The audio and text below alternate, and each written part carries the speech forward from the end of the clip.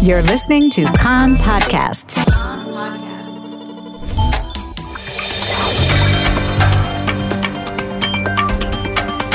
You are listening to the English language news of Kan, the Israeli Public Broadcasting Corporation.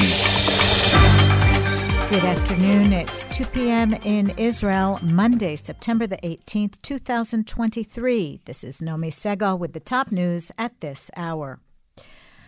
Prime Minister Benjamin Netanyahu has accused activists planning to demonstrate against the government judiciary overhaul plan during his visit to the United States of joining with the PLO and Iran, sparking an outcry and prompting a clarification from the Prime Minister's office.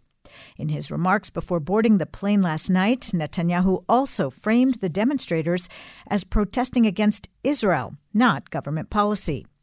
In the face of a flurry of condemnation of the comments, the Prime Minister's office issued a statement while Netanyahu was still en route to the United States, claiming that when Netanyahu used the word joining, he meant that when the Prime Minister of Israel is representing the State of Israel at the United Nations, Israeli citizens will be demonstrating at the same time as supporters of the PLO and the BDS movement, which has never happened before.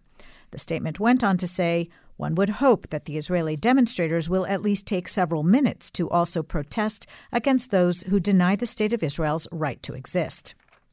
Netanyahu's first stop in the United States is California, where he will meet with billionaire businessman Elon Musk.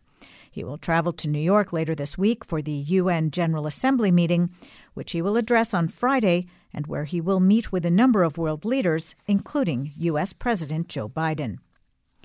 In reaction to the Prime Minister's statements, opposition leader Yair Lapid of Yesh Atid said Netanyahu's accusations against patriots of the protest are further proof of the severe disruption to his judgment and reading of reality.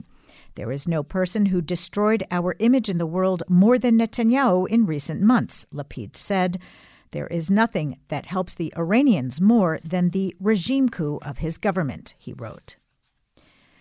Knesset member Dani Danon of the Likud backed up the Prime Minister's comments and said it is unfortunate that former Israelis are choosing to hang our dirty laundry in public, in his words. He told Kan that it is a broad mistake to do this during the Prime Minister's visit to New York, and Danon added that the Prime Minister, for his part, should not ignore the demonstrators, but point to the protests as a sign of the strength of Israeli democracy and the internal debate. Meanwhile, Finance Minister Bezalel Smotrich posted on Twitter that protesters abroad are indeed BDS activists who are harming Israel. He wrote on X, the platform formerly known as Twitter, that the support the demonstrators receive from Gantz and Lapid, the opposition leaders, proves that they have crossed all red lines and turned into an opposition in the country. You should be ashamed of yourselves, he said. Justice Minister Yariv Levin says that no democracy can accept a situation in which an elected government with a parliamentary majority cannot pass a law because of demonstrations. He made the remarks in an interview on the CBS program 60 Minutes when he was asked if the aim of the coalition's judicial legislation is to put the government above the Supreme Court.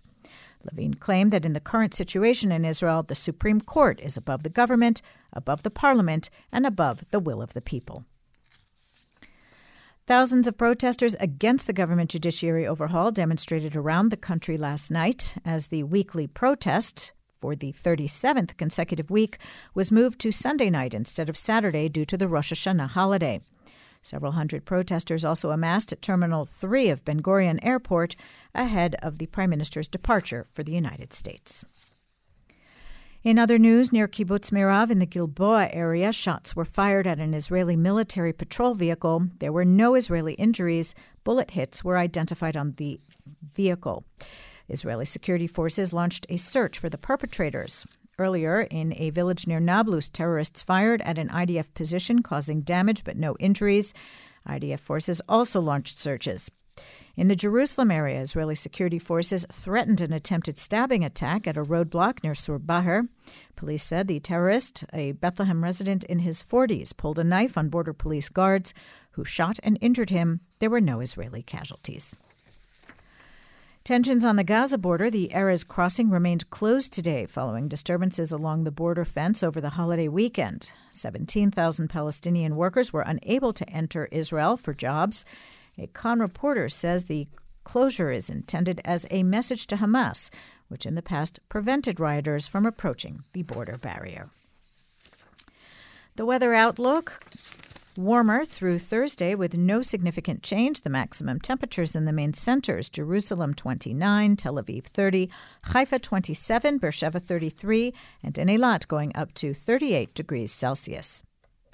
That's the news from Kan Reka, the Israeli Public Broadcasting Corporation. Join us at 8 p.m. Israel time for our one-hour news program. You can tune in at 101.3 FM, the Kan website, and the Kan English Facebook page.